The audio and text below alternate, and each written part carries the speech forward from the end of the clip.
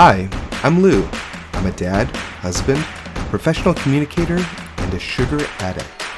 Soda, sweet treats, breakfast cereal, these are my indulgences of choice. I've tried to wean myself off the stuff, but I keep coming back for more. So I'm trying again to change my diet and my mindset about sugar one step at a time. This is my story. This is Sugar Crash. Welcome to the Sugar Crash podcast. I'm your host, Lou Coram.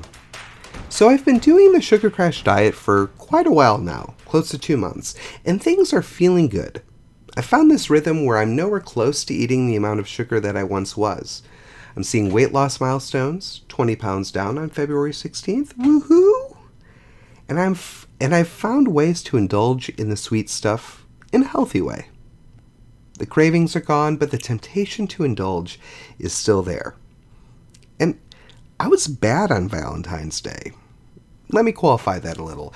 I knew that I would be bad on Valentine's Day. I planned to let go of the diet and embrace the social aspects of the holiday.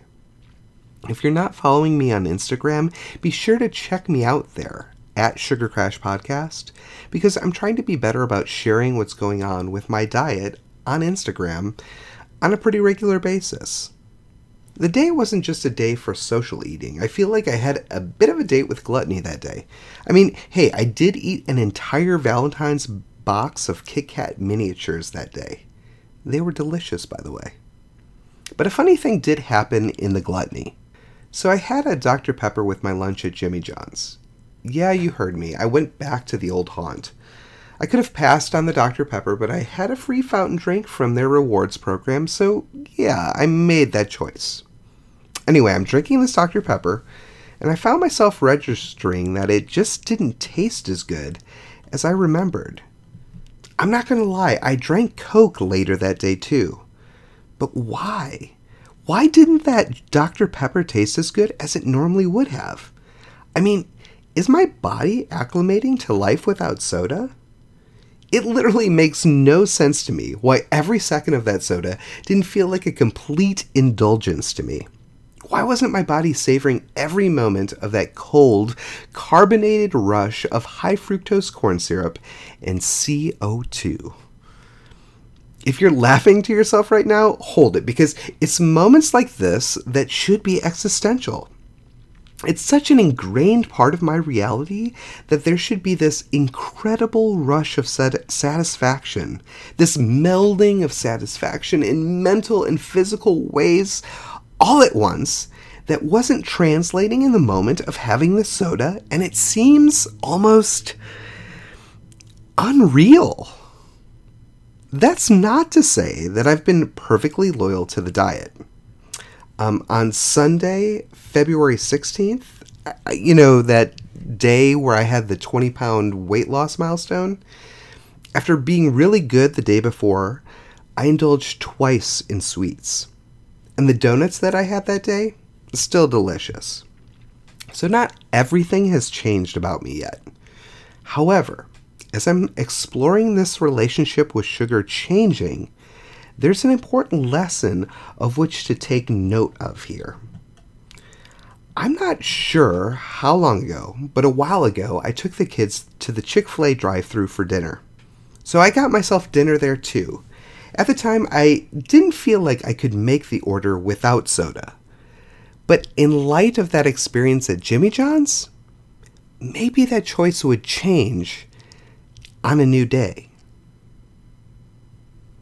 I wasn't there yet, but maybe the next stage of growth for me is in an area with one of the things that I love most in life, soda. I want to get better at this whole dieting thing. Dieting doesn't feel like a good term to use. It's so laced with all this bad meaning of depriving yourself, of suffering emotionally from the things that you really want. It's enough to make you fail, or at least relapse into bad behaviors. Sometimes I still rely on fast food, though I'm trying to make more strategic decisions in that regard. Sometimes I still go to Jimmy John's and just get the sandwich.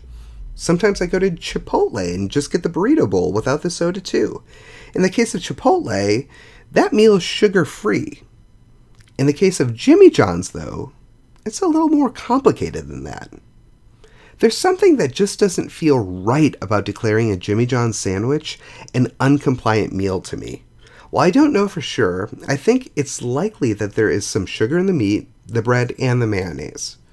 Yes, there have to be times where I execute a whole meal plan, like I outlined in episode 2, but I'm a dad. Sometimes the most important thing you can do is make the best choice given the circumstances that are in front of you. We all face this kind of thing on a regular basis. In just a few minutes, we're going to talk about all the areas that sugar is hiding in our grocery aisles.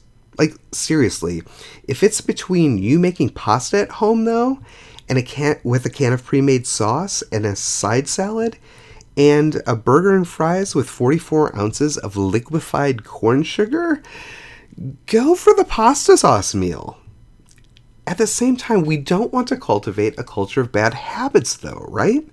Like, if reaching for the pasta sauce gives way to packing a bologna with mayo on white bread sandwich with sun chips and some fruit leather for a week, perhaps we need some kind of indicator that we're relying too heavily on the gray area.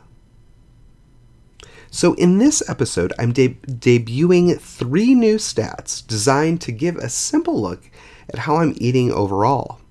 The first of these, total food events, is designed to give you a look at how many times I ate over the course of a week in total. I'm keeping a log of everything I ate at every juncture of the day. Breakfasts, lunches, dinners, even snacks. I'll report that number back to you. From there, I'm also taking note of how many of those meals are flat-out violations of the Sugar Crash diet strategy. But in order to accurately reflect these gray area choices, I'm also making a category for gray area meals, which I'll report back to you as well. I think a good goal for me is to have less than a combined 5 violation meals and gray area meals in any given week. Remember, even something like a salad with conventional salad dressing would fall into this total. 5 meals over the course of a week would still represent more than 80% of meals on the diet, which represents a very real change in the way that I regularly eat. Just in raw meal numbers alone, I'm eating 5 fewer times than I would typically eat in a given week on the Sugar Crash diet. Typically, I estimate that I would eat 24 or 32 meals with some type of sugar in them using my typical eating pattern. That's 75% of the time with sugar. So bringing me more into alignment at just 5 meals a week with sugar, or even something sugar adjacent, or with just sugar as an additive or something, would represent real progress, which I'm all for that. In our next segment, we're going to talk about all the hidden places where sugar lurks in the grocery aisles so that we don't find ourselves unwittingly racking up those sugary meal totals. So stay tuned.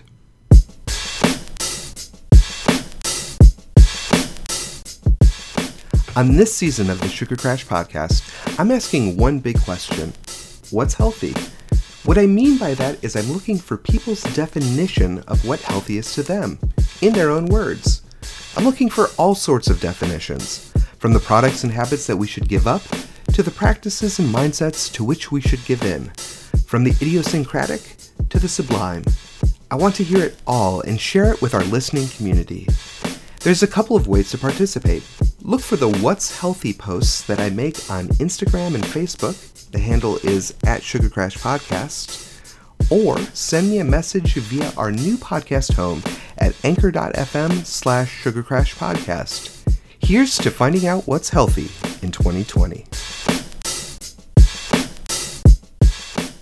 Okay, so we're going to try something a little different this time. Maestro! Yeah. Okay, so we're going to pretend that we're doing a grocery store run here to look for places where sugar is hiding in food that we would typically eat. I think one of the things that needs to be said here, before we even begin, is that there is no grocery store where you will be safe from added sugar. None. I think a lot of us would assume that natural food stores would be an easy place to find a haven from all the sugar additives in foods. Assuming that would be wrong. In my experience, sugar is added to foods all over the map. It makes sense though, doesn't it? Sugar is one additive that manufacturers can add that keeps food tasting good. Plus, it's all natural. We can't avoid sugar by going to any particular type of store, so we're just going to go to our standard grocery store. It's as good a place as any to shop sugar-free. Okay, walking into the place, the first section that we walk into is the fresh fruits and vegetables section. No sugar as far as the eye can see, right? Wait, look at this huge section of juices over here. Odwalla, Naked, you recognize these brands. Well, hold on. There's some stuff to like here. Odwalla's original superfood smoothie has peach, mango, and banana purees, though the peach and mango are from concentrate. Naked's Berry Blast has strawberry, blackberry, and raspberry purees, also encouraging. But both of these juices have as their first ingredient apple juice from concentrate, which according to Treetop, quote, serves as an excellent sweetener, replacing sugar or corn syrup. Okay, so it's essentially sugar, so scratch those off the list. What you could do, though, is pick up all the stuff for a smoothie for yourself here in the produce aisle or in the frozen foods section. Let's pass on the prepackaged juices. Let's hit the bulk section next. I love the bulk section of grocery stores. There's just something romantic about scooping huge bulk quantities of food into plastic bags. Maybe it's my Midwestern upbringing. After all, is there any more satisfying sight than huge amounts of corn falling out of a combine? Let's stay healthy over here. Let's hit up the trail mix section. Here's one, super deluxe with raisins, peanuts, papaya, dates, pineapple, and other stuff from the looks of it. Shoot, sugar is on the label. Here's another, Cran Slam. Peanuts, almonds, cranberries, raisins, and other stuff. Shoot, there's sugar here too, on the cranberries. In fact, as I head over to the dried fruit, I find sugar on cranberries, papaya, and blueberries. Dang, this is one of those places where things are super deceptive. Even though it looks like this stuff is healthy food, there's still sugar added. The first grocery store section that we run into isn't much different either. Salad dressings. This is one of those really bad offenders. Let's check out Newman's Own honey mustard. Just on its face, this wouldn't be Sugar Crash Diet compliant because of the honey, but this highlights something seriously enlightening. So if you don't know, ingredient labels list ingredients from the most used to the least used. Check out this honey mustard label. Sugar is the fourth ingredient, ahead of honey at number 7. That's something to think about, even for a gray meal. I mean, hey, couldn't we just thin out some homemade honey mustard with water? Let's try something more obvious. Kraft Zesty Italian. Oil, vinegar, and spices, right? Sugar at ingredient number 4 again. This is also the condiment aisle, and the rest of the condiment aisle is no better. High fructose corn syrup and ketchup and barbecue sauce, sugar in the mayonnaise and Dijon mustard. Peanut butter. Okay, this is a space where there are options. Most conventional peanut butters have sugar in them, even the natural ones. But you can find peanut butters, even by national manufacturers like Smucker's, that are just ground up peanuts. Usually the giveaway on these is the layer of oil sitting on the top of the peanut butter. Justin's does make a no-stir peanut butter that's pretty good. I also really like their almond butter. But beware, because both of those products contain palm oil. If you're watching your saturated fats, you'll want to stay away from those. Dude, what's up with all these manufactured foods? Hormel chili, Wolf Brand chili, Idahoan mashed potato products, the Chef Boyardee stuff, all with sugar in them. Surely this Kraft macaroni and cheese box must have some too. But let's read the marketing info from their website. Quote, "Get ready to drown into a mighty pool of cheese and cream with Kraft Easy Mac original flavor macaroni and cheese dinner, dipped in extravagant cheesy sauce." I like that. It's nothing like the real experience, but the right amount of hubris, don't you think? Ingredients here. Yes, corn syrup solids. Back on the shelf. To me, one of the weirdest places in the grocery store is the canned soup aisle. Knowing what I know about sugar and manufactured foods, and considering that soup is one of the cheapest of all the manufactured foods, I'd assume there wouldn't be a single product on the shelves without sugar. I did in fact find sugar in this section, to no surprise. But it also surprised me to find products without sugar too. Like the 98% fat-free cream of mushroom condensed soup by Campbell's doesn't have sugar. So I suppose there are options here, but you'll have to dig for them. Chips. Okay, so this is a place where I've found good options in a pinch. Like kettle-cooked potato chips, unflavored. And tortilla chips can be easily found without sugar. So can pork rinds, for those protein-conscious eaters. But let's check out some others. Pringles, sour cream and onion? Sugar. Doritos have dextrose, but then back to. Goldfish flavor-blasted cheddar crackers? I know it's not a chip. Well, they have sugar too. No section of the grocery store is immune from sugar. Just look at the meat section. Like, let's look at Hillshire Farms all-natural turkey breast lunch meat. Sugar. Oscar Mayer bologna has corn syrup as a third ingredient. Johnsonville Brats, a Midwestern classic. Surely there's no sugar there, right? Third ingredient, corn syrup. One of the worst offenders is bacon, but I have had luck here. I've been seeing more and more products with some kind of no sugar claim, but I found a little hack. Both at Aldi and at Kroger, their low sodium bacons come without sugar, and at a lower price than the stuff marked without sugar. One last place that we're going to explore today, the bread aisle. So, for me, bread is just one of those things that I wouldn't consider eliminating from my diet. I may have in the past, but I just like bread. All things in moderation, right? But bread is one of those difficult places to find products without sugar. Plus, it's just so deceptive. Like, take Oro Wheat's 100% whole wheat bread. On their promotional website, they have 3 circles highlighting marketing points. One of those circles, quote, no high fructose corn syrup, is true.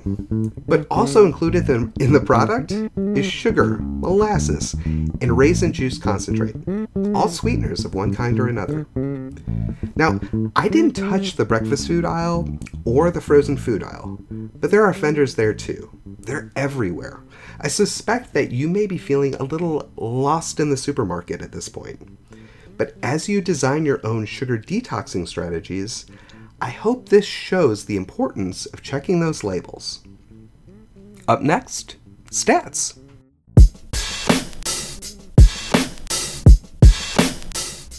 Hey Sugar Crashers, it's great to be back on the Sugar Crash diet again, sharing my experience with you on the podcast. If you like what you've been hearing so far, I'm hoping that you might be willing to help me out. If you're listening to the show using Apple Podcasts or Stitcher, would you be willing to leave the Sugar Crash podcast a 5-star review? 5-star reviews help the Sugar Crash podcast reach more listeners as the software recommends the podcast to more listeners.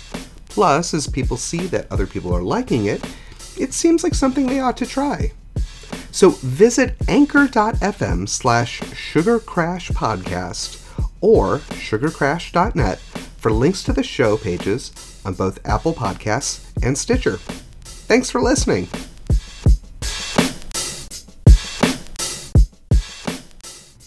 Okay, I was prepped for the 1.6 pound weight loss that I had last week. It was Valentine's Day after all, and I ate terribly. I went off the diet a couple of days later, too, but the rest of the week, I was good. Now, while I wasn't completely disciplined about my log of meals for the week, I did record most of them.